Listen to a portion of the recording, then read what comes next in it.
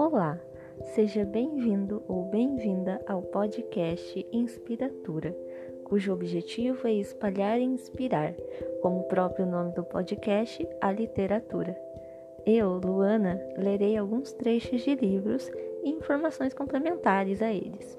É isso aí, te vejo em breve.